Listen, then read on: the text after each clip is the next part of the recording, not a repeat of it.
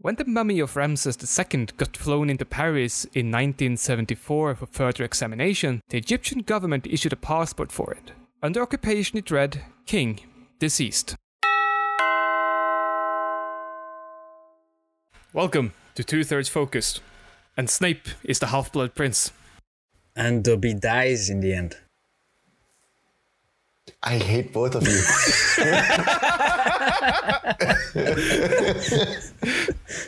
I think that went as advertised.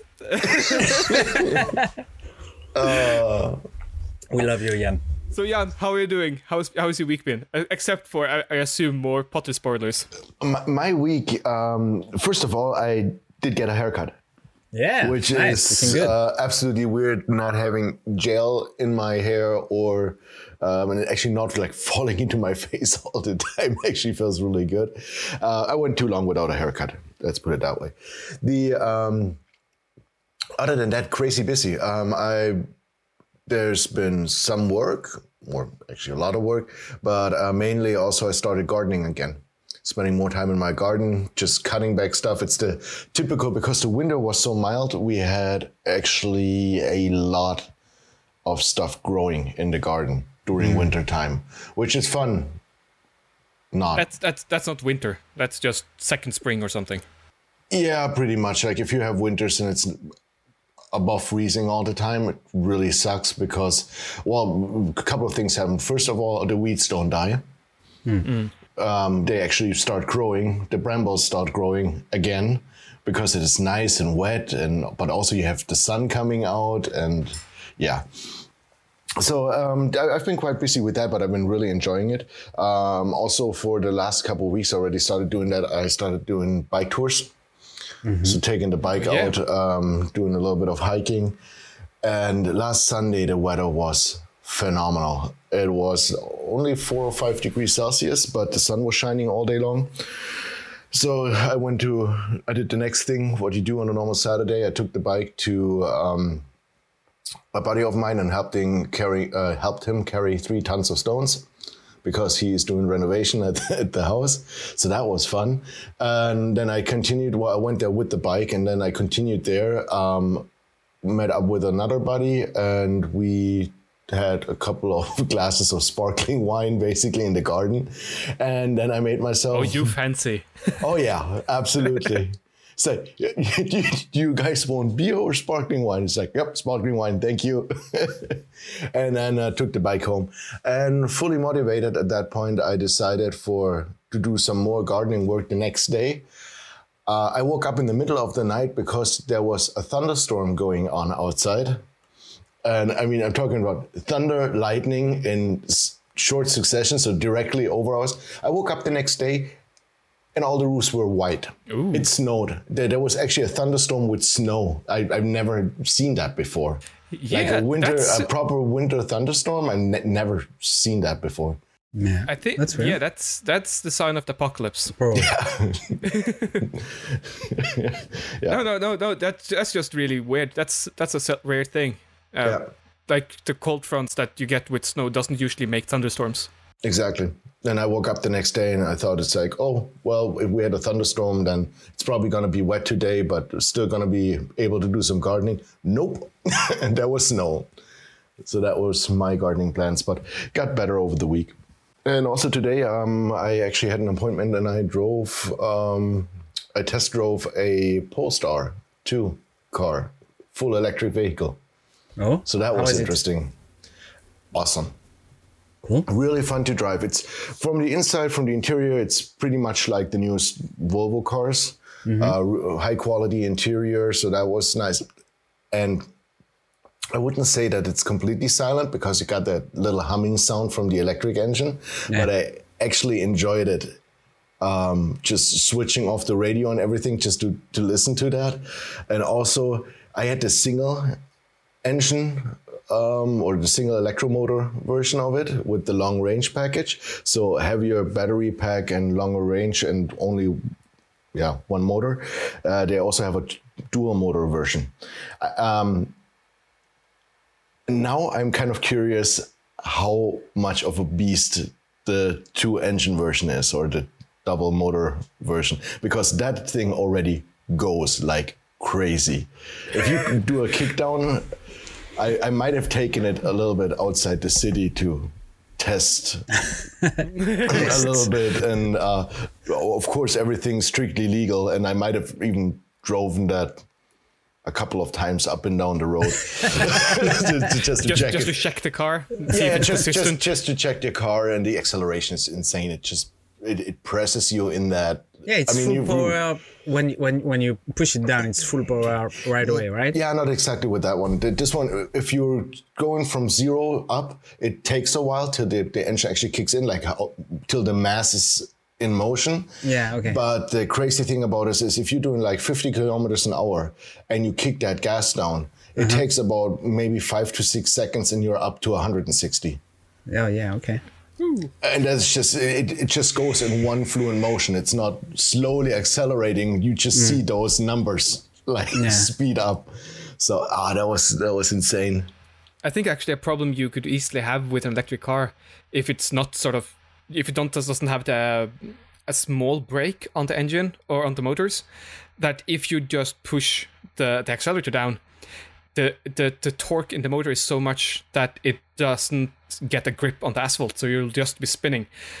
So it needs to have a certain computer in it to ramp up the motor slowly enough so that it contains the grip on the asphalt. And that's what's happening. Yeah, and this is exactly what's happening. Though the batteries, it's still pretty fast, and the batteries are so heavy that the car, I think weighs about 2.5 tons or something. So, but it doesn't feel like it. It's a strange feeling to describe it. But also, you said with the engine or with the brake, I did something that's called, it has the possibility to do the one pedal driving. So whenever you go off the gas, it automatically uses the electromotors to brake. Brake so and recharge again, I guess. Exactly, yeah. So it puts the energy back. So and that is really weird. It's like driving a really expensive auto scooter. Yeah. I get that. What's the range of that kind of cars? How long can you drive without having to recharge the batteries? So the guy told me working there that I realistically can expect with the long range package single motor about 430 to 450 kilometers if I drive carefully with it. So more realistically, we're probably so 200. I think normal driving is probably 50. like 350. Okay. If you take my driving style, yeah, we'll see. Okay. But it's nice driving with that car. Really liked it, and it was not that much different from another car like a gas powered one. So he's buying I thought it would be completely different, but it's a little bit different, but not that I would say, oh, now I have the feeling like I'm driving a complete different car. Okay. Yeah. So buying an electric car is something that you would consider for the future? Yeah, absolutely. Yeah? Yeah. The reason I'm doing did the test drive is because we are already at the company switching over to hybrids. And I think at 2 years the latest, they're going to do the switch over to all electric.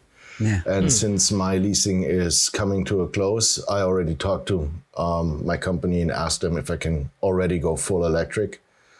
Because now for another 3 years driving a plug-in hybrid, I live in the city center.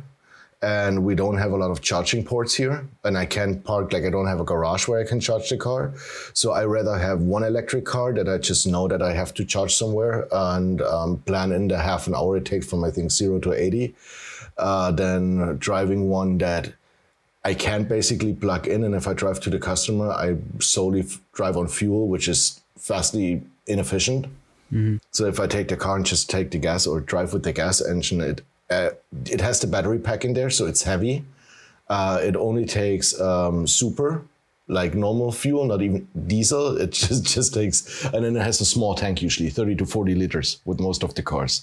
So you're just driving from gas station to gas station. Yeah. But they're all gonna greet you and wave at you when you turn in, because only fueling up with super at the moment, where I think the liter is like €2 and something. And you're going to be like best buddies with all of them, with all of the owners. If I may say, this last week we've had diesel has been €2 a liter in Norway. Mm-hmm. Yeah. Wow, that's Same here. super expensive. They are getting crazy with the prices here, but it's not that high but yet. Okay, so I'm not sure if it's valid still, but up until like 2 or 3 years ago, Norway had, relative to inflation, had a 30% drop in petrol and diesel prices. Mm-hmm. Relative to inflation, the prices of fuel increased 30% less than inflation did. So even though the prices went from, in the last 20 years, from being like the average of like 10 to average of 14 Nokis, or 1 to 1.5 euros or thereabout, now it's peaked at around €2 a liter. And I mean, it's really expensive for us, or really expensive.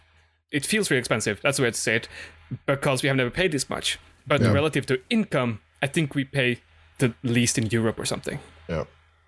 Yeah, and it is kind of strange looking at it. I did enjoy driving the electric vehicle. Like, I kind of like everything around that, and I like the idea of going to a charge station instead of like a petrol gas station. For me, that's, I don't know, it's a little bit of like the future that's coming up. And I just think driving a hybrid, at least in my case, is it's difficult. Well, people could argue that I don't have to pay for gas because I have the company card, but still, I think it's the worst thing to do. It's like, well, I don't have to pay for it and just blow out gasoline wherever I go. Defeats the whole purpose. I wouldn't feel good by doing that. So I told him I either gonna extend my leasing of my current car a little bit, which is a diesel, like the newest generation, which is a clean one, and I can get 800 kilometers out of a tank easily by driving normally with a 50 or 60 liter tank. Or I'm gonna go full electric. But hybrid for me is just like, nah, it's not a gasoline car and it's not a full electric. It's kind of that in between. Hasn't Germany pledged to end the regular motor production in a few years already? Yeah, they kind of want to do that, but it's whenever Germany like makes an announcement about what they're gonna do, I am now really careful about what they're actually gonna do. Yeah, we still have a really strong lobby with automotive companies. We're not going to invade more than Poland. No, nothing more than Poland. Yeah, exactly. Czechoslovakia. No, nothing more than Czechoslovakia and Poland. Nobody's going to use upload filters. No, because that would be absolute violation of everyone's right and law for information. Oh, wait, the same people that said that voted actively for the upload filter when the whole YouTube thing started. So yeah, it's a crapshoot. No. Let's not get into politics, but no, not our kind. But electric cars is something that's gonna come, but I also think that electric cars are just gonna be a stepping stone to probably what's called hydrogen cars. Maybe not. We'll see. The problem I heard with hydrogen is that it requires too much power currently to generate the hydrazine that is used in the fuel. The opposite thing of that is that it's a really, really good thing to do if you have excess power, like from wind, that they do. There's some islands up in the Orkneys that they have consistent winds all the time. So sometimes they actually generate like 130% of their usable power, and they can't even export it fast enough. So they just let's make hydrogen. just use it. What I think is funny though in the end, and I want to come to a close, or else we're going to be talking about electric cars the whole episode. It's funny that we cars started with electric, went to fuel, and now are going back to electric. Yeah. I actually heard this week on a podcast about the because I listen to a lot of weird podcasts, the history of the fire brigade in Norway, and specifically Oslo, that the first fire truck in Oslo was electric. Oh. Yeah, I And mean, did it the could go batteries like... did the batteries catch fire and it burned down? that would be just No. funny as hell, having a fire truck burst in flames. No, but it... I don't remember the story exactly, but they stopped working on the way back from the fire, so they had to push it like 4 miles, like 5-6 kilometers in the snow. Yeah. And the thing weighs like a couple of tons. So that was... But it's still better than breaking down on the way to the fire. True that. I also heard the story of the guy who had the podcast, the guest on the podcast. He told the story of his first day on the job in Oslo, and he grew up on the east side and didn't know the west side, so he got lost on the way to the fire on his first day on the job.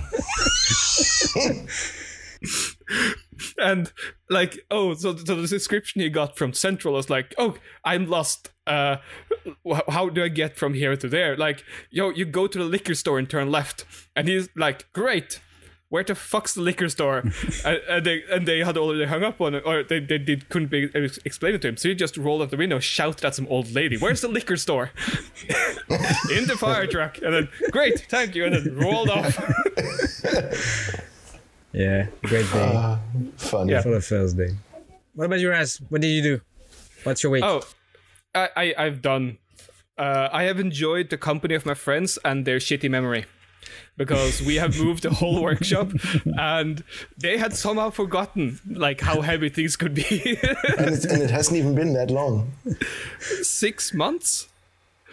Also, I like how you phrased it, that you enjoyed the company of your friends, because I'm pretty sure it wasn't the other way around.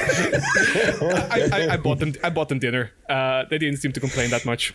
Cool. But yeah, no, and it went fairly, I wouldn't say easily, but quickly, because it's only been 6 months. We still sort of remembered how to move everything, and access here is fairly decent. And I had to take in basically everything we were going to move and just put into boxes.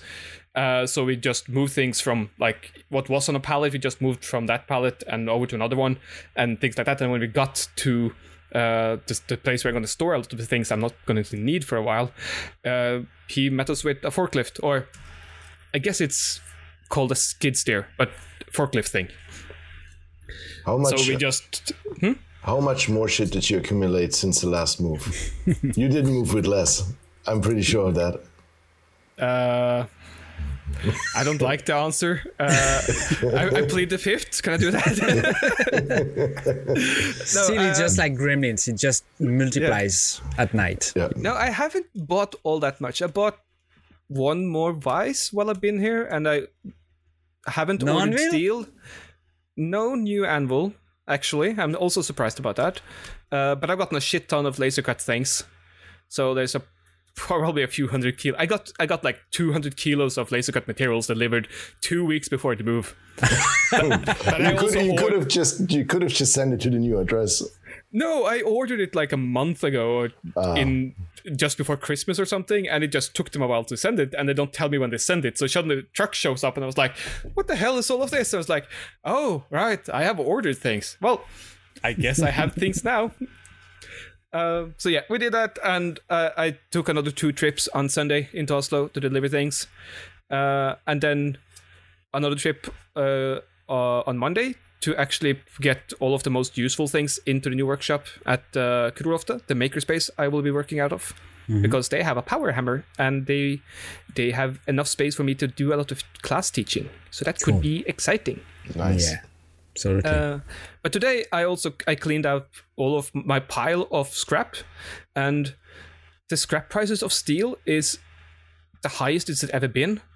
So I earned like 80 quid for 400 kilos of steel. Nice. Also, I didn't know I had 400 kilos of scrap steel kicking about. But I think my friends are really happy about the fact that we didn't need to move my shit, literally. Is that what you found by cleaning out the quench tank? No, it's not all that bad. It's a lot of it was offcuts from the laser company. Like when I ordered the roses, they basically come in something like an A4 sheet of steel. And then I just plucked the roses out of it, but I didn't have the frame left. So also like the price of steel itself is like 16 cents now here in Norway, but for The stainless I'm using, which is an acid-proof steel, it's $2 a kilo. So I had 10 kilos of that, and then I had 400 kilos of all the other stuff. Nice. Yeah. What you do the next time is you take one brick crate where you put the cheap stuff on the bottom and then you lay the expensive stuff over it. It's like, I got a bucket full of this. I mean, you're moving anyway. Yeah.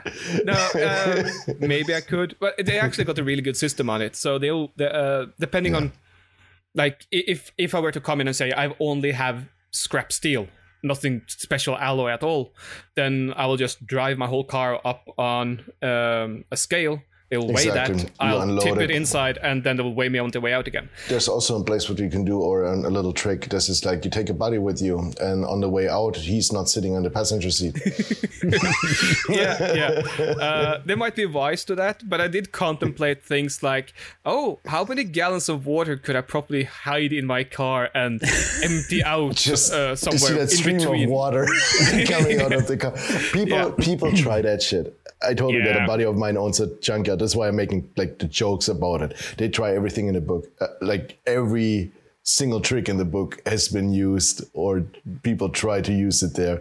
He told me basically exact those same, like two people driving in and one people out. Then he's looking at it, and then he's looking at that like little case of metal that's at the junkyard, and he's looking at the scale again. And it's like, yeah, right.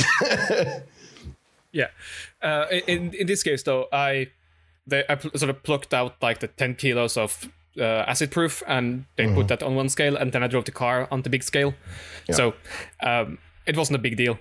I also was like on my way there and seeing all the systems, and like you did, like contemplating, oh, how is this going to work? What is there easy ways of cheating them? And it's like, yeah, but nobody cares. Nobody cares to do it because it's not that much money in it, especially when it's just steel. Mm-hmm. But anyway. Apart from that, I'm just packaging things down. I ate probably dinner for 5 on Saturday after the moving, and I ate for another 4 people today because moving shit is heavy. And I used to eat a lot even on my relaxing days. So, what do you have left to move? So the forge is completely done, and next you will have to pack the house and move it, right? Yeah, I need to sort of figure out how I want to organize all of the wares I'm selling. Mm-hmm.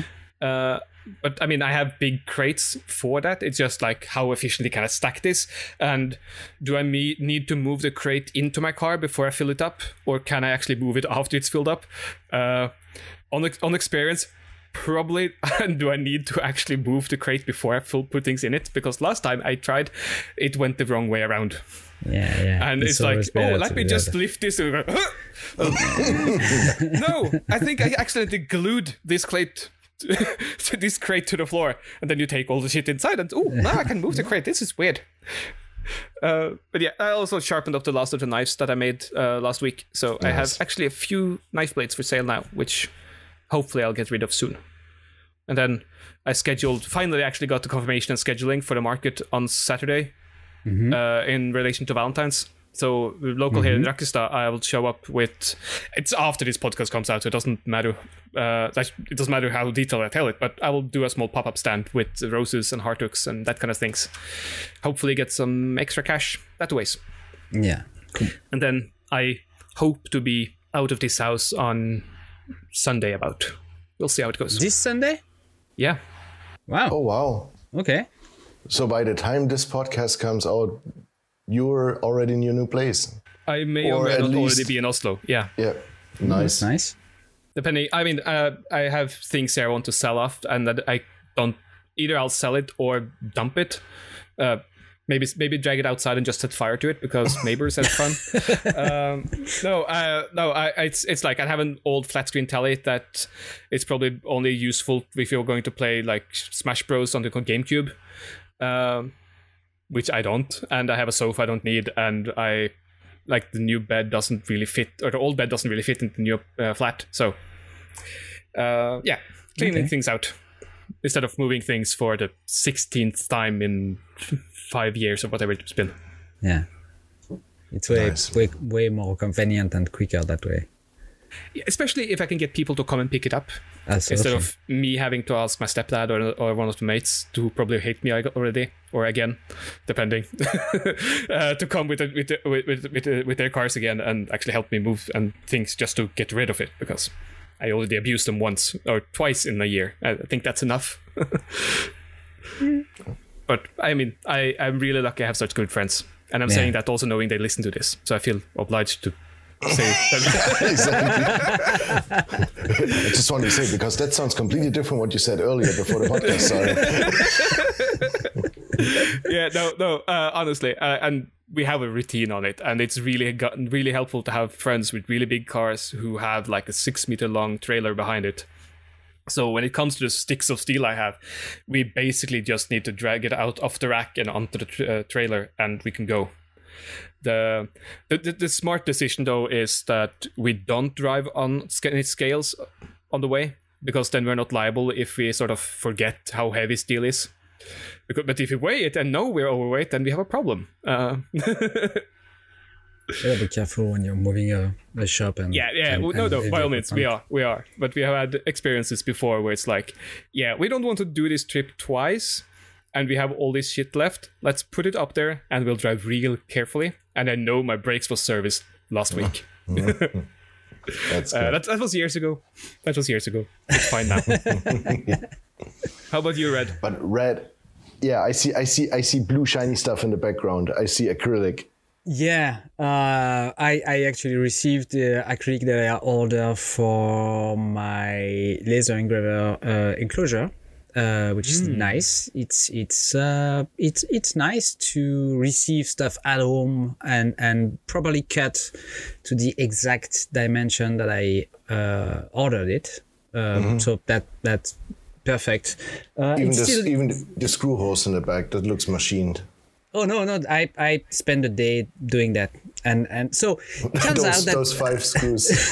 No, you can only see 5. To be fair, there's a lot more. But I spent a fair amount of the day just doing that, because it turns out that acrylic is not wood, so you have to be very careful when you are drilling in it in order to assemble all the parts. The smart move would have been to order the parts pre-cut with also the holes laser cut. It would have saved me a lot of time, but it would have also taken all the fun away from just making the box myself. But that's like, the width is probably a good 3 centimeters on that. The length of the acrylic sheets. That's pretty thick acrylic you're using there. It's 8mm acrylic sheets. So 8mm is plenty enough for the use that I'm gonna do, and I still have room to drill 3mm diameter screws in it, holes, and then put screws in it to just assemble the thing. But it's a little bit tricky, because if you go too fast, the drill bit will melt the acrylic and then get stuck in it. So you will have to be smart, and instead of just trying to pull the drill bit away, you will have to heat it with a lighter and melt the acrylic inside the hole and just pull it. How much did you have to do that? Only once. So so that's good. But I went carefully after that. The main thing, and thank you to Duncan for telling me that beforehand, is to clamp the project, go slow when you're drilling it, and after that it goes pretty well. But a lot of holes to drill in all the sides of the box. So I'm for now keeping the protective blue sheets on all the parts, and when it's all ready, I will peel that away and assemble it. So it should be done tomorrow, I guess. I hope. I spent most of the day doing that. And also taking care of a few things outside of work, apart from work. Probably told you guys now, I'm part of the people taking care of the judo club of my son. So I'm trying to give a hand, organize stuff. And so today I had to go see a guy that makes t-shirts and patches and stickers and all that kind of stuff, to order patches for the kids, so with the logo of the judo club and all that. So since I was there, I also asked him for a quote to make my I just wanted to say, patches. it's like, oh, by the way, it's like the judo ones are not that important, but I have another graphic here. Exactly. Yes, I said to the guy, since I'm here, can you also give me a quote for myself, please? And yeah, patches are pretty expensive, but yeah, maybe I'll make a few and send them to my Patreons or just my friends. Or I don't know, but it was a good occasion to ask for a price. So did that, and big news of the week. I don't remember if I told you guys last week. I don't know when that arrived, but we have a date to actually sign for the apartment. Yeah. So yeah, happy to have that, because it means that the suspense is over. We know when we will sign and become the owners of the apartment. So that will happen February 18th. And after that, we'll take a few days off to go see my in-laws, because it's been a while. So in southern France, only 4 or 5 days. And when we come back, we will have to start all the small repairs and renovation in the apartments. Don't you want to do that like in the beginning of March, visit them, because that's like, or end of March, where the weather is actually nice in southern France? It's already nice over there, better than here. Yeah, usually in our part of the country and in southern France, February is pretty dry and pretty sunny. So it's cold, but it's dry and sunny. So it's very nice, actually. Even here, it's like 4 degrees outside, but it's sunny all day long, all week long. So it's pretty cool. It's the perfect weather to go skiing and snowboarding, actually, because there's a bit of snow. There is a bit of snow on the mountain, so it's the perfect weather to do that. So good time. But it's also the only time that my wife can take a few days off, and the kid will be on holidays. So it's just the timing is right to go there. So yeah.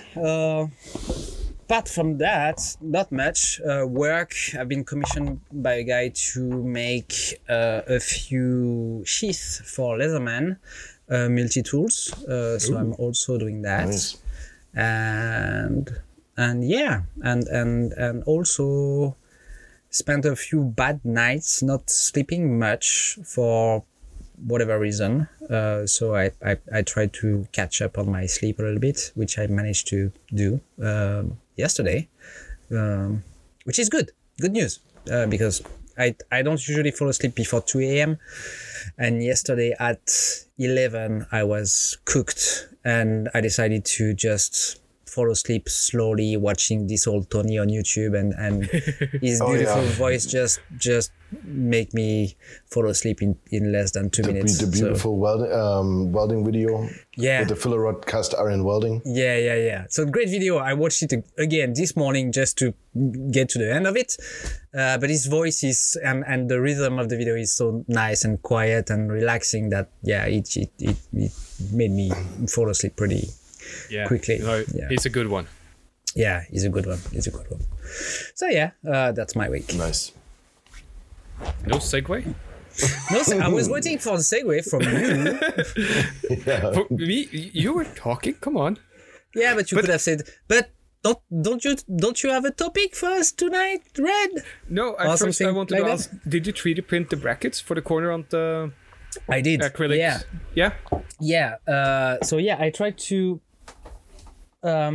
I used my new 3D printer, my resin 3D printer, to make a few jigs in order to assemble this machine correctly. And the small brackets that I have here have been very handy to do that, because when you are just making the sides of the box stand, and in order to align them properly, these little things are pretty useful. And it only took me 1 hour to print 4 of them, which is super easy, super quick. Yeah, that's good.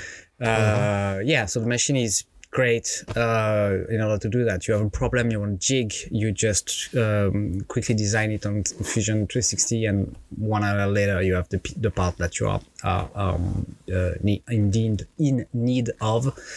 So that's absolutely fantastic. And yeah, so yeah, I really hope I'll be done tomorrow with that, and next week the video will be out probably. Nice. Yeah. And after the work was done, you had time to play. Yeah, that was that was a great segue. That was bad even for that was even for my standard. Good try. Wait, you have standards? What? So, I'm just not gonna answer that. So yeah, the topic today would be play. And I had this idea of talking about that because last week we had Gator on the show, and something that he said last week that is pretty deep into model painting or figuring or all that kind of things that I never tried because it's a very real challenge for me, but as you both also said a few weeks ago in the podcast that our hobbies are very important, it made me realize that it is, in fact. So my train of thought was, in the podcast, we, not only this one, but in the Maker podcast in general, we always talk about how productive we are, or we try to be, how effective we try to be, and the balance between work and life is really important, and all that kind of stuff. But the other day, Raz told me that he has no separation between work and life because it's all the same for you. So I was wondering if hobby and play and whatever is outside of work and just life, as eating, sleeping, and doing the groceries and all that stuff, how is it important? How does it helps you to be efficient in your work, and what is actually the hobbies or the games that you are enjoying and that helps you keep that balance and be just sane in your head? I actually think the dancing is bigger for me in that respect. Yeah. Mostly because I live alone and work alone. That's when I meet people. Mm-hmm. Yeah, the social aspect of it. Mm-hmm. Yeah, even though I am incredibly introvert, to the extent that only meeting people like once a week is enough for me. Mm-hmm. It's necessary for me as well. So having that, from here to Oslo, it would take me 2.5 hours to get to the dancing, and then the same going back again.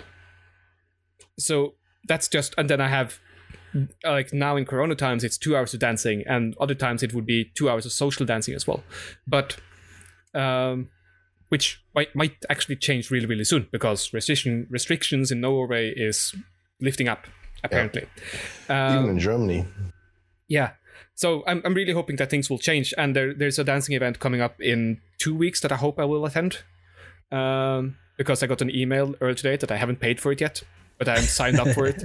And then realizing now that, I should do that before I lose my spot. But yeah, no. So my point was more that, the social aspect of going dancing is really important to me because I don't actually meet many people outside of that. The other bit is spending those, say, 5 hours traveling, not being able to work, and just either listening to podcasts and just relaxing, trying to relax while driving, depending on other drivers. Yeah. But sort of being unable to work, being in a state where, no, my only job now is to get from A to B. I'm not in a hurry. I have, well, hopefully not in a hurry. We can talk about that as well. But it's sort of that mental downtime.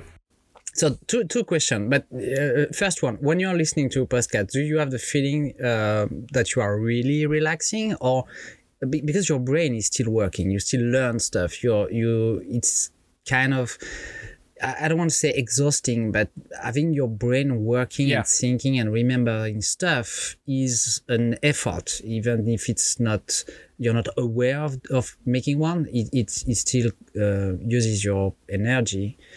So are you relaxing even though you are learning stuff by listening to podcasts? Yes, but even more so when I'm not listening to the podcast. Okay. And I will often sort of actually sit on the bus for the half an hour without listening to the podcast. Okay. Or something like that. Actually just consciously just turn it off while I'm walking through the city or something, just to have that break. Because I know it doesn't feel exhausting, but I know I relax even more without it. Yeah. And my sorry, Ian. And my second question is: did you realize that dancing was something that you needed for just because it's social activity after you started working, or before you started working and realizing that? So, to put that in other words. Was it a need for you to go see people and dance with them because you were feeling lonely and exhausted by working alone in the forge? Or was it something that you had the habit to do before you started working alone? No, I started dancing simply because it was the scariest thing I could imagine doing. Oh, is that the reason? Yeah. So it was a challenge for yourself? I mean, I also really wanted to learn how to dance because one of my strongest and best memories of my parents before they divorced is being in Greece and being at this small family restaurant. And at some point, like the brother, cousins, uncles, whatever, of the restaurant owner just showed up with guitars and started playing music. And my dad just stops, looks at my mom, and we can dance to this. And Nice.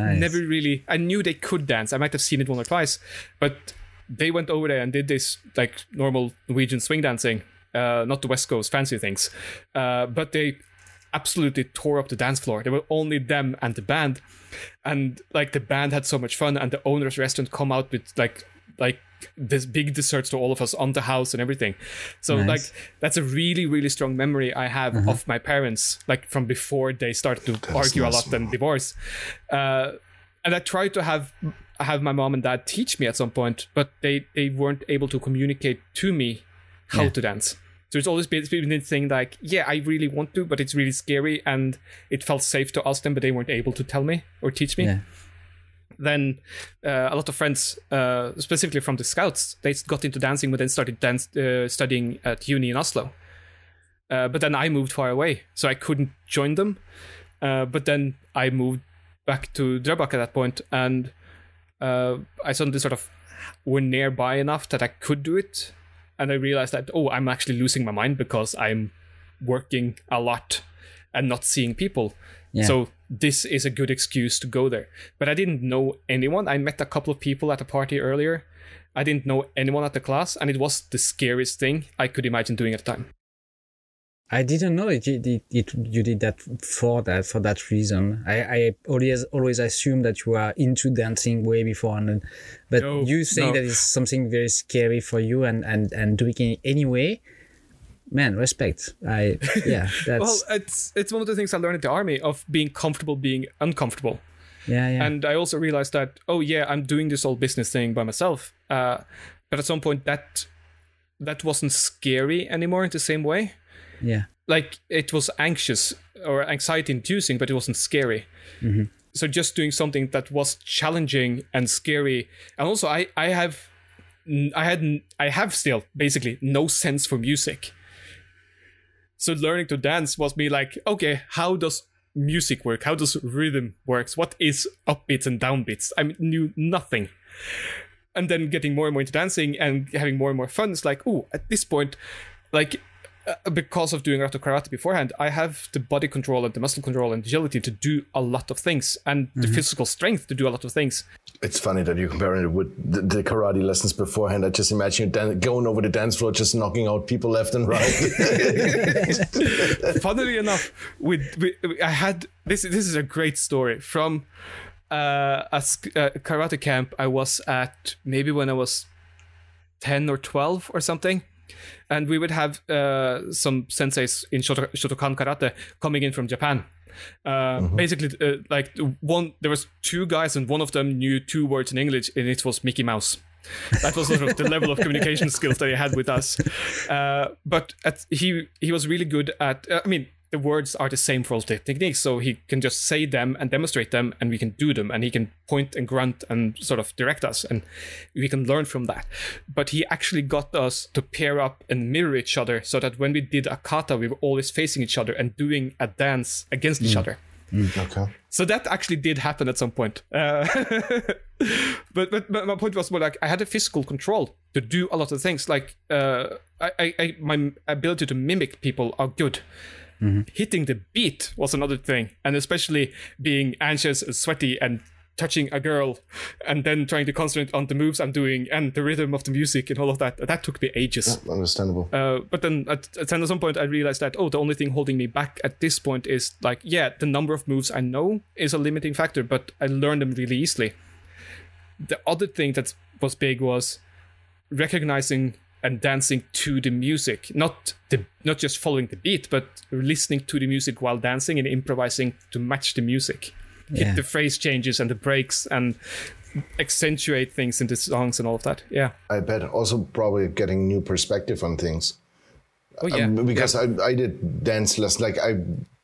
Everybody basically at a certain age here does the dancing for when you finish school for the normal ones. So did we. Yeah, and we had the option of the beginner's course and then doing a couple of them on top. So I actually did that as a hobby when I was younger. And what I found interesting was that you see music from a different perspective.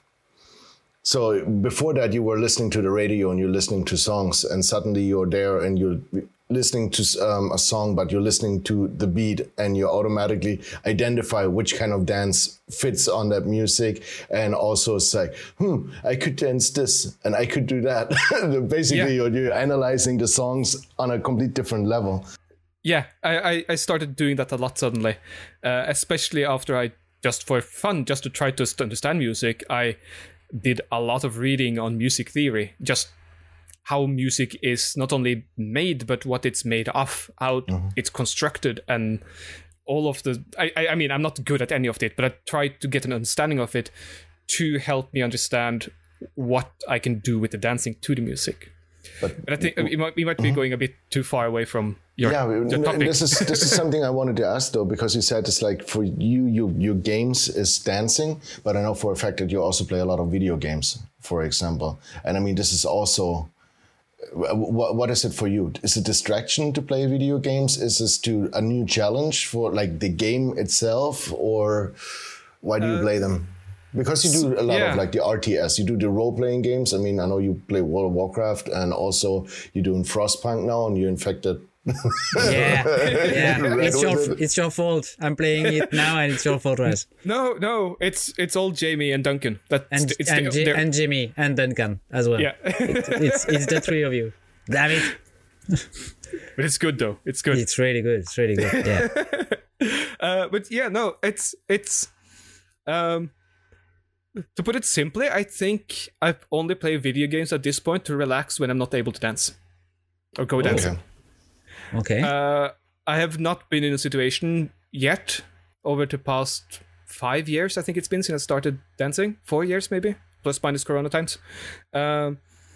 Where so that means that prefer to dance with a girl and touch a girl than a mouse computer. You're growing up, my friend. That's good. No, don't say that. Don't say that.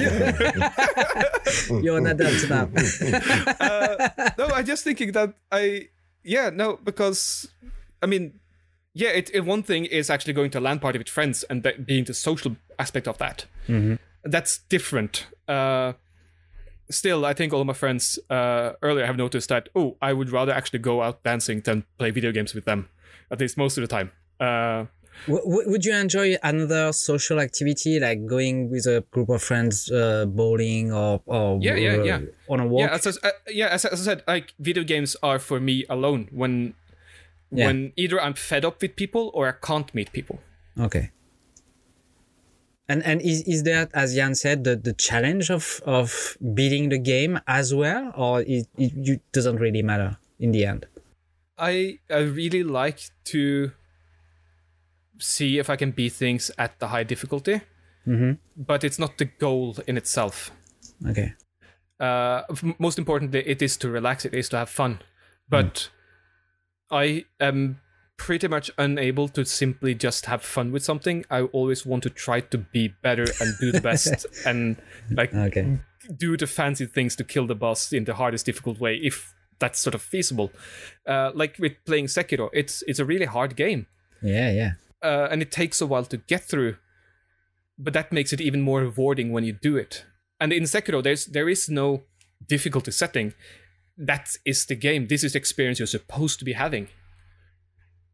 So if you can't make it through that, if you sort of can't die 16, 20, 40 times to the same boss before you finally get it. Yeah, it's not a game for and you. you give, so before we started on the streaming now, that I hope we will do again. Yeah. In 2 weeks' time, I think. You said you had time. We didn't talk to Jan yet. You mentioned it briefly yesterday, I think. Yeah, we'll see next week. Or whenever we... I need to move and I need to figure out the internet situation at a new place. So there's that. But I actually didn't touch the game for a year because I met a boss I just couldn't defeat. It was untouched for a year before I got back to it. And even then, I died probably another 40 times before I actually managed to beat that boss. So, but then you have the feeling of after a year and like maybe 100 deaths, actually finally killing it. That's something. That's a really big one. That's rewarding, yeah. What about you, Jan? What are the hobbies that keep you sane and help you relax when you are not working or making stuff? I actually started analyzing that a little bit, I believe at the beginning of this year, because I was wondering, I used to play a lot of video games and it's getting less for that. And I finally figured out why that is. So for me, it's different things for different situations that I am or that I'm in at that moment. For example, especially now during the COVID times and the home office and everything, I don't exercise enough. I don't move enough. So for me, that's why I didn't feel like playing video games. At the same time, I was watching a lot of YouTube and I had the feeling of getting dumber, not by just watching the content, but not exercising my brain in a case of doing that. So for me, what really helps me is going on hikes, going on bike rides, and now working in the garden. This is why I love the summer, because it allows me to stay out long and just power myself out, which just also puts me mentally in a much better state. Because you remember when I told you guys a couple weeks back that I didn't feel rewarded.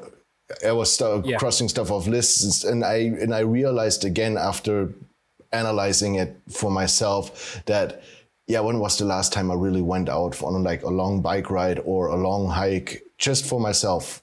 And there was no music, no podcast, nothing, just walking through a forest for a couple of hours. And I started doing that again and doing more of that. And I immediately, I come home in the evening and I immediately feel better. Yeah. I sleep better. I have less stuff on my mind. And it's not that I'm thinking about problems while I'm walking, but it's just, I don't know, coming back, I feel better about myself, and suddenly problems I was going over in my head before that are suddenly not that important anymore. Yeah. And then, of course, I have the situations where I have long drives or I actually have some exercise or I do stuff around the house and I work on that. And then I'm physically exhausted. And this is when I allow myself to do video games or play video games. because it's just like the next day your muscles are sore, you can barely move, and then it feels good, and maybe the weather outside isn't nice, and then I enjoy sitting in front of the computer, and I love games that some of them don't even necessarily have to be a challenge, but I love to get lost in game worlds, like game design, game development. This is everything. I love that stuff. Frostpunk. I know Frostpunk, but I actually with Frostpunk was during last year or 2 years ago when it came out. Yeah, I watched a couple of guys play it, and that was one of those. You should go to bed early, and because I had a work assignment the next day, and I ended up staying up till 4 o'clock in the morning watching the guy just completely from start to end, just beating the game. Nice. And also analyzing it while playing it.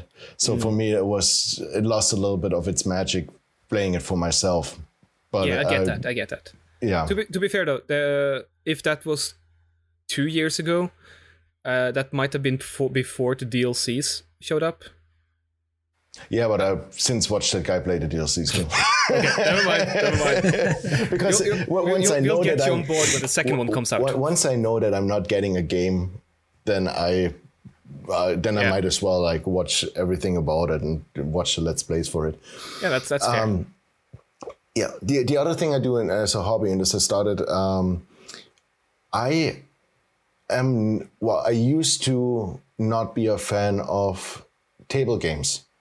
Which sounds strange because I love to play Warhammer, but like those regular board games that you get out of the store and that you play, I've never been a big fan, or never had the intention of playing them. But a few buddies of mine, they meet every week for board games. And sometimes it's card games, sometimes it's dice games, sometimes it's board game. We have a couple ones that we go to, but they also try new ones all the time. Mm-hmm. And I started playing with them, and that was for the social aspect. That was like the same amount of the same people that you see every day or every 2 weeks, where everybody just takes out an evening. And we also do like the whole cooking, like whoever, we are in different locations or different houses. So every time the person that gives the play party, or how do you call it? Host is the host. The host basically does the main dish, and one brings dessert, the other one brings the appetizer or snacks. Nice. And a wine or something to drink. And so this is always fun. And I started doing that with them. And I never thought it, but I developed a love for those games, for those board games. There are some that are really well made, and because of playing with those people, with my friends, they actually got enjoyable. Seven Wonders is one of those games. If you don't know it, you have to try it. I've not really not played that. We started playing. Okay, we started playing Zombicide recently. Okay. Actually, that was the birthday present that we gave to one of my buddies. Like, so it's like, what can we do? What we can reap the benefits from? Here's a game, and we'll come over in 2 weeks. Exactly. Let's take an expensive board game and give it to a friend of us, and we can also play it. Yeah. So we did that, and Zombicide, and then Legends of Andor is a nice one, which is you play. It's basically a story. You got the board, and you can move certain amount of tiles in there, but it's all in numbers, and you got like a storyteller. So one also reads the story. It's a legend that is written, and that creates new monsters. But there's certain aspects that can happen on the board. So this one is really fun to play, and we got wiped more than once. Because there's just, if you're shit out of luck and those monsters spawn like really stupidly, they just steamroll the map. Ooh. That's cool. Imagine like being the level 1 character and just rolling so poorly that you got like the end boss spawning on the tile next to you. The RNG is, you can do a lot with tactics. So there is not, the RNG is not that bad. But there's that really small percentage that it can happen. And it happened before. But it's not that it's annoying in that case. It's just everybody's laughing and you just restart the round because you're just like, yep, we're fucked. Yeah, and what about the painting, the figurine painting that you are getting back to for a couple of this is my months? zen. This is when I have a weekend and I know I have nothing to do on the weekend. I take myself with those figurines and I just lock myself up in a room. I usually throw in some mini painting videos or have something like running in the background. Or other podcasts, and I just go and I just lose myself in painting. Yeah, this is something I have to be in the right mindset. I cannot do it as a stress relief. Mm-hmm. Like, this is nothing for me to get away or how do you say that? This is nothing for me to relax to do. Oh, it is relaxing, but I already have to be in a certain mindset to be able to do that. It doesn't bring you down on itself. You need to be down. No, not at all. Sort of. Yeah. But it intensifies. Like, if I'm relaxed and I have the time and I start painting with those figurines, it just intensifies it even more. Yeah, and it's so nice having something that you can put down at the end of the day and you say, "Yep, I painted that. I made that. That was like a gray plastic figurine, and now it has all those colors, details." Yeah, really like that. To me, it seems like it's almost like a meditative thing to paint miniatures. Yes. That's also how I remember it from when I used to do it. Mm-hmm. I even got a small kit of Rohirrim riders, I think, from a brother to my birthday last time, a year ago or year before, that I haven't even opened yet. I have the full painting kit somewhere, or I used to. The paint dried up probably 10 years ago, but if it's still correctly, it might not even it might still be good. I have some old like the Games Workshop colors with like the really old pots in it, and believe it or not, some of them still are paintable. Like, they still work. I don't know how they do it, but they're just either cancer or magic. Yeah, both. Probably. Yeah. Red, how about you? What are you doing to get yourself off work or to ease your mind? Well, leatherworking was at the very beginning my hobby and the thing that I used to do to relax. But I didn't have the pressure of being productive or to finish a piece in a time frame of some sort, or didn't have delay. I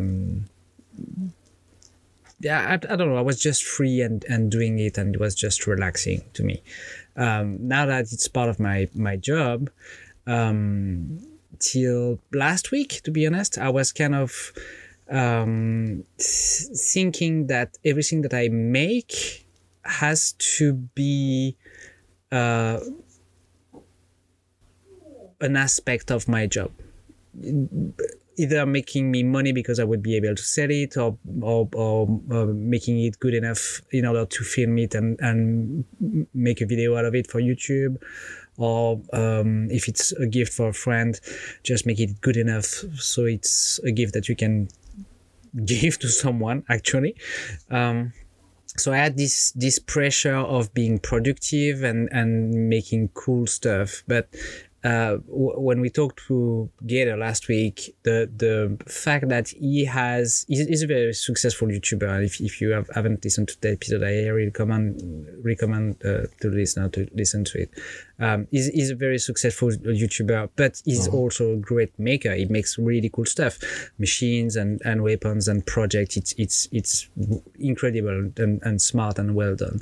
So seeing that guy that successful, having a hobby, taking the time to do something else and not having the pressure of being productive and efficient all the time, kind of lifted that pressure from my shoulders, because I was like, if he can do that, I can also probably do that. I'm not as successful as he is, obviously, but taking the time to relax and having a hobby aside from your personal life and your job is probably something that we should all have, because it's a way to stay sane. And you have the personal aspect of it, like you, Jan, just being alone in the wild and walking or riding your bike or painting your mini figurine, or the social aspect as you, Raz, like going dancing and meeting people, and Jan as well when you are playing the table games or board games with your friends. I don't have that kind of stuff, to be honest, in my life. My only social life is with you guys. No, I'm kidding. But I don't. All my French friends are not living in the same area as I am. So if I want to meet them, it's a 3 or 4 hour drive to go and meet them. So I don't meet them very often. We call each other and we see each other when there is a wedding or a big event. But it's not like every weekend we can meet and do stuff together. So I don't have a very active social life in my hometown because just my friends are not here, and it's especially during the COVID lockdowns and with the pandemic, it's really hard to meet new people because everybody is kind of afraid of each other and don't want to catch a virus from someone they don't know. So it's getting hard. Yeah. When I was younger, I used to have a lot of hobbies and a lot of activities aside from school. So I was practicing golf. I was practicing wrestling. I was practicing snowboarding. I was also doing archery. I was learning how to play a guitar. So I was booked every single day. When I was not in school, I was doing something else. And with time and injuries, I kind of stopped doing all that stuff. First because of work, and now because I have a family and because my body is all broken. So instead of doing sports, I have to go to the physiotherapist. Which is a sport in itself. But yeah, it's sports in itself, and now he's a friend as well. So it's 2 birds and 1 stone. But yeah, I try to find stuff to do to relax, and so the social aspect is kind of difficult. So I don't meet that many people during my week, but that's fine because I'm fine being alone. I'm fine being by myself. And to be honest, I'm almost never alone when I'm in the workshop working or not working, so trying to relax. Yeah, what I'm about to say might sound very weird, but I always have friends with me because I have TV shows and I have movies and I have, so the characters that I like are still with me. And so I'm not alone. So it sounds like a weirdo talking right now, but I'm just going to give you an example. Maybe you're just not lonely. I'm good being alone, but I'm not lonely. And if I feel lonely, I have those friends with me. When my real friends, real people are not available or I can't reach them, I can still fall back on, for example, there's this TV show that I've discovered years ago, which called The West Wing, and all the characters of The West Wing. So it's 7 seasons, and I enjoyed that show so much that I've seen it, the 7 seasons, like probably 10 times already, and I know the characters and I know the episode. I know what's happening, but just when I'm in the shop working and I don't want to feel lonely or I don't want to listen to music, I put one of these episodes on my screen, and I see all the characters that I love, and that I'm feeling good with. So it's a weird feeling of just having this fictional character being some kind of friends. They are not friends. I know I'm not being foolish or insane. I'm good. I'm good. But that's one of my hobbies, to be a little bit more serious. That's one of my hobbies, and that's something that keeps me sane and steady and balanced in my life. TV shows, like series and movies, is one of my great thing in life, even more than video games. Video games is something that I go to when I'm in the right mindset. Usually when I'm sick, that I have to stay in bed, or that I can leave the house, or that I can work, I have to stay busy, so I play video games. And so it's mainly December, January, when it's very cold and all that stuff. That's why I was playing cold in France. Yeah, we have cold months, not as like you, but as cold as your place, but still. It's fine. It's fine. I'm mainly playing video games like Valhalla when it's November, December, when I'm hurt, my ankle is broken, and it's cold in the shop, I can't go. That's what I did last year. And also when a friend tell me about a video game that looks cool and is cheap, so I try it and I lose 4 days of my life because but cool. It sounds about the same with the issue what I'm having with video games. When you said it's like when the weather outside is bad and you're sitting there when your ankle was broken, it's basically you need an excuse to play. I would call it an excuse to play a video game, to allow yourself the time to play a video game. Yeah. Because if I would normally, like, there would be games coming out, I would go buy the game, sit down and just play that game till I beat it. And now every time I have my pile of shame on Steam and GOG and the others are just immense. Like there are 140, 150 games, and I know 90% of them I'm probably never gonna start playing or finish. At least.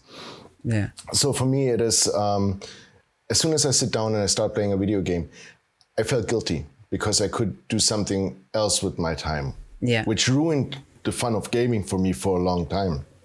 See, that's very interesting because when I'm playing a video game, I sometimes feel guilty because I could be doing something else. Could be in the shop and making stuff and working and so on and so on. How my brain works is that I try to spot stuff in the video game that I should make or could make or would be nice to make. And that's why I sometimes make stuff related to video games or to movies and TV show, because when I'm playing or watching the movie, my brain don't stop working. That's one of my problems. It's still working in the background saying, do that, make that, because that looks cool, and because you want it, because in real life you would make it. So that's how I work. So there's not really a time where my brain is not at least a little bit focused on my work. There is nothing for me to fully relax and do nothing and not work, aside from being totally into a movie or a TV show, like a series or so that's my real escape. I gotta introduce you to miniature painting. You're not gonna be able to think like about anything than the figure that you have in front of you. Knowing myself, I would probably do that listening to a movie or watching a movie in the background. This is absolutely fine because you can shift your the way you concentrate. You can shift the concentration on what you're doing. But you're gonna figure out if you have details. So there's something on that miniature you want to like paint in detail. Yeah, you're gonna look up, and 20 minutes will have passed. And you just realize that the show has ended probably like 10 minutes ago. Yeah. And you didn't even realize it because you were so concentrated on that detail. And this is one of the wonderful things about it. And you got the first step for it. You got your Resin 3D printer. That means you can basically get yourself any kind of miniature and just print them up. And all you have to do is just then can start throwing some paint on it. Oh, I have everything. I have the airbrush, I have the paints, I have the brushes, I have the 3D printer. I can you even have excuses not to do it. Yeah, exactly. Yeah, my problem is also that I have so many interests in so many things that's probably the reason why my brain is always, if you're doing that, if you allow yourself to take the time to try this or do that, you should make it worth it. So you should be able to make a video out of it or make some money. Making for a living probably took away the feeling of just making for fun. Even though it's fun always, and I really enjoy doing what I'm doing. but I always feel this little bit of obligation to take something out of it, outside for just doing the project and having the thing in the end, which is stupid completely. Because I don't need, for example, I don't need to build this laser enclosure out of acrylic and make it that big and with a fume extractor. It could just be a simple wooden box, which was supposed to be. That's what it was supposed to be at the very beginning. Or the cardboard box it came in. Yeah, or just a $20 small inflatable plastic cover thing that you can find on eBay or somewhere else. But yeah, the pleasure of doing it is also very important. That's the, I don't know. It's weird. That's why I was asking you, what do you do aside from work? What is your hobby? What keeps you sane? How do you relax? Because I think what keeps you sane. Not this. You said insane. I think that. Yeah, sorry, sane. Yeah, sane. Or insane. Both. It works. You have to be insane in life a little bit. You need to stay like a certain level of insane. Yeah, exactly. Like the balance. A certain level of insanity is required. Yeah. No, that's a T-shirt. That's why I asked, because it's very interesting to me to see how you do it, and what brings you this relaxation that we all need to just keep going. Because if you don't, at some point you will explode, you will break down, you will burn out. So relaxing is nice, playing is nice, spending time with people playing is nice, dancing is nice. I also go once in a while walking with my son in the forest and playing fake treasure hunt just for the sake of it, and that's really fun. And as you said, Jan, when you come back home, you're exhausted, but you are happy and you sleep better. You don't think about all that shit that you usually think about. And especially now with all the things that are going on in my life, backstage, so to speak, with the apartment, with the car, with the association, the judo club, and the furniture that I have to find, and the heater that I have to find for the apartment, and the renovation that I will have to do, and everything, and the paperwork, and the bank, and I still have to take care of my parents and my family and my son and the work, everything. It's nice to just also sometimes take 3 or 4 hours in the evening to play Frostbank, because you focus on something else. You forget what's going on, and you just want these damn people to survive the cold and not throw you out of the city. Yeah, absolutely. Which happened a few times. I've got kicked out of the city and died alone in the cold. Sounds typical French. Yeah. but I got a little bit hung up on the fake treasure hunt thing you did with your son. Yeah. Do you want to go on real treasure hunts? Yeah, we did that. Because I'm thinking, geocache. Yeah, we did that. Yeah. We started doing that because one day it was raining. We were bored. The kiddo was bored. I could have been playing video game, but I was spending the day with him, and he got bored. So I was like, "Do you want to go in an adventure?" And he said, "Yeah." He was 3. He was very young. It was a long time ago. So I said, okay, pack stuff, get your coat, we're going outside. And he was like, what do I pack? And I was like, take a compass, some water, and take the map. And he was like, what map? I said, the map that I made you. And so I gave him a map. We went outside, and he was like, so we have to find this treasure. So take the compass, find the north, we'll go north. And so I was the guide for a totally fake treasure hunt. And then I discovered geocache. So we did that for months, and all the treasure of the area, we found them. So now we have to go further and further every single time to find them. Yeah, I'm moving soon, so I'll be able to find new stuff. I really like, maybe love treasure hunting. What I enjoy the most is to make the kid search for treasure with a map or riddles that I've made. And I've been planning to do a big scale one for people for a long time. I'm still working on it. I did one was it 1 or 2 years ago on Facebook, I believe. I gave some riddles, and if you got it, you can access to the next one. But that's one of my plan.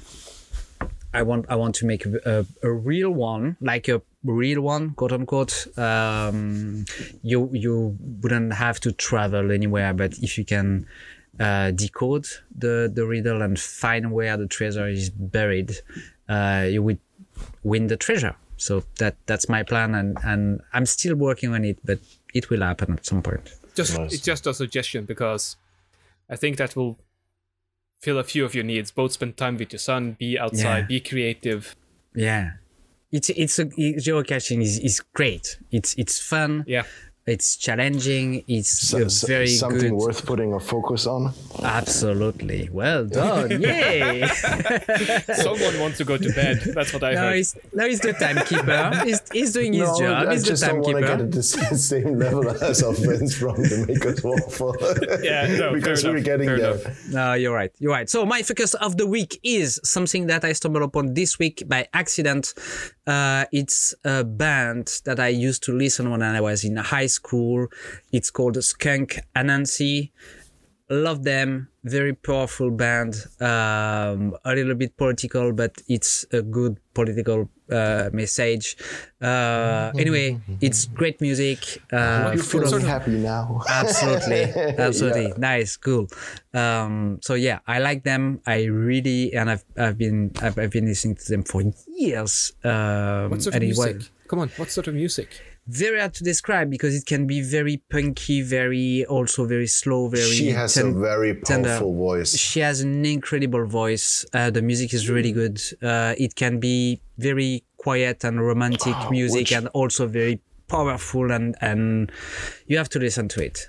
Which is the one she is most famous for? Because I know just one song. Yeah, Weak is one of their most famous one. Let me. I'm stuck with title. Hedonism. Hedonism is the one. Is one other. Weak is one of the also most famous one. Secretly is one of my favorite. But yeah, you can just pick an album and listen to it, and it's good. I mean, I enjoy it. So Selling Jesus is also one of the famous one because of the title and the lyrics, obviously. So yeah, go listen to Skunk Anansi, especially when it's raining outside and you feel a little bit,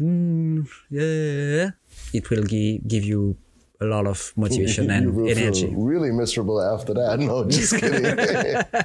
No, quite the opposite. Yeah, I got it here already. I'll give it a listen in a bit. Yeah, please do. Nice. Mine? Yeah. I'm just going to go next. Mine is really short this week. My garden. Yeah. Because that's what's keeping me sane for the last couple of weeks. Since the weather's getting better, day for day now, I'm just spending all my time or free time that I have. I even like during lunch, I just run out for an hour just to cut something back.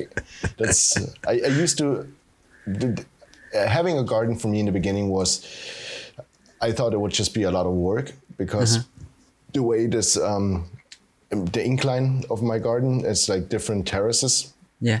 So realistically, I'm probably never gonna use it to a full extent, the garden, for something to go out and sit in there and enjoy it. But every single level of that garden or terrace, I can just make another idea. And just right now I'm cutting back the jungle of the brambles and the other stuff. So this is just really satisfying because I can see what I did at the end of the day. I can get physically exhausted, which is also a plus. Yeah, so really enjoying that right now. Quick question, Jan. What kind of garden are you making? Is it going to be plants? Is it going to be vegetable that you want to grow? Is that going to be stones like a Japanese garden? Is it going to be bodies. We're just checking opportunities here. weed? Yeah, it's all prepared for exactly. Yes, the drug garden is going to be on top. So it's around the house is I added pebbles, which I also have to say there's no driveway and nothing, and everything has to be carried up multiple stairs. So it's probably, I think, 120 steps to where the garden really starts. Yeah. So everything is carried by hand. Yeah. You can't get any tools up there. So it's pebbles around the house. And the first terrace that I have, I did a raised garden bed that's going to be for vegetables. Okay. And also I leveled because it was on a slope, and I leveled the whole green strip, which is in metric probably 15 meters long and about 7 to 8 meters wide. Okay. And I just by hand dug one part down and leveled or shifted the other one up. So that was quite work. I did that last year. I also put in grass, just to have it nice and green and lush. The next one, I'm not sure what I'm going to do. Probably also for now, just grass on there. And then I have something that is on a slope that used to be a huge vegetable garden, but I don't want to use it for vegetables. I just want to put wildflowers in and ask the local beekeepers if they want to put up a, how do you call it? Beehive? Yes. Yeah, if they want to set one up. Or an apiary, I think. And then there's another terrace about that, and there's an old like garden hut on there, and that's going to be a pub at one point. But this is probably 2 years from now. Realistically, each level of the garden is going to take one summer to complete and get done. And the rest is just cutting back and trying to minimize the damage. One of my neighbors has a garden, which was a garden actually in the slope, like pretty bad. And in one summer, he just leveled it and dug a swimming pool in it. And the guy that is nice. The guy was 65, but he dug it by hand with just a shovel. And the guy is just insane. But now he has his terrace and garden and pool, and it just looks wonderful. So nice. Cool. Raz? Yeah. My original focus, star to me. I said it right. Well done. Thank you very much. No, I was supposed to focus Tom Scott Plus, Tom Scott's second channel, where he in the most recent one is flying a plane blindfolded with a blind girl. Oh, wow. Yeah. Sounds dangerous. You would be surprised. I mean, the girl ends up going into a semi-uncontrolled dive. Yeah. Then I still have to watch that. I seen the thumbnail and I was just like, nah, that's too clickbaity. I don't want to do that. No. It is excellent. It is really, really excellent. Okay. Tom Scott stuff is good. And no matter how insane the titles of his videos are, they usually exactly describe what he's doing. Yeah, I mean, it's clickbaity in the sense that it really makes you want to click on it, but it's not clickbaity in the sense that it doesn't deliver, because he always very much delivers on the title. Okay. But second to that, I discovered earlier today during breakfast or lunch, one of the eating periods I have a lot of them. The onesies? Sort of. There was Mr. Chikadilla on YouTube. He made a bit of furniture in a very traditional Japanese way, but it was inspired by the guy I want to... I'll put all of the links in. But George Nakashima is a furniture maker or a designer that has a really, really interesting style of furniture. I think, Jan, you described it as Bauhaus meeting Japanese style. Yeah. And the classical Japanese furniture meeting Bauhaus. It's really, really nice. We'll just leave the link to a Google image search of his stuff, because it's a lot of live edges met and you bit traditional joinery behind it to keep it supported and keep it elevated and all of that. And it's But with really really elegant. It's clean really lines. sleek. Yeah, it's really clean, really elegant, but it still manages to use the natural properties of the wood and the natural style of it. It screams 50s. It does, but well, then not again, really, but Bauhaus, well, I mean, because Bauhaus was ahead of his time. I mean, Bauhaus was like, what, 1890, something like that already? They were really early, or 1910, 10-ish. I think I heard it in the 1920s for Norway, but we might be far behind. We used to be far behind a lot of things. Because I went to the Bauhaus Museum on a school excursion once, and I was absolutely fascinated by it. Yeah, so this is... I've been accidentally getting really hung up on furniture in the background of a lot of movies and TV shows I've been watching recently. Or other things, including... I'm forgetting what it's called. Never mind. But I sort of end up getting more and more interested in making furniture and just looking at really, really both weird and interesting things, but also like extremes pushed out there, like some of Nakashima's things, where he has this really, really big cookie of a tree, but it's got all of these crevices and crooks in it, but he's just left it as is and just stuck chairs all around it and made conference tables where you sort of have one person sitting out at every single branch coming out the trunk and all of that. So I really like that style. I'm not sure how to do that in metal yet. It's really hard to grow metal trees, but I'll see what I can do. Well, one could argue that you can grow them faster than normal wood because you can just bang it into shape. Maybe. Yeah. We'll see about it. I have a lot of thoughts and a lot of ideas, but it's just about the matter of time. Yeah, always. Yeah. Cool. Anything else? Nope. No, still looking at those furnitures. Yeah. We'll leave all the links. And you can find those links in the show notes, but you can also find us collectively at 2/3 Focused on Instagram and Gmail and Patreon and Facebook and all of the things. And if you have any questions for us, please send them in, because we're collecting them up for an upcoming soon-ish Q&A episode. Yep. Apart from that, you can find me at Rasmus Lewin on Instagram and Facebook, and lewinsmed.no if you are Viking inclined. I think that's the way of saying it. And you can find me at theredsmith.com and everywhere on the social at redsmith or the redsmith.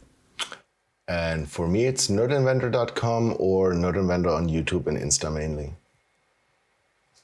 Nice. Okay, Thanks, man. Yep.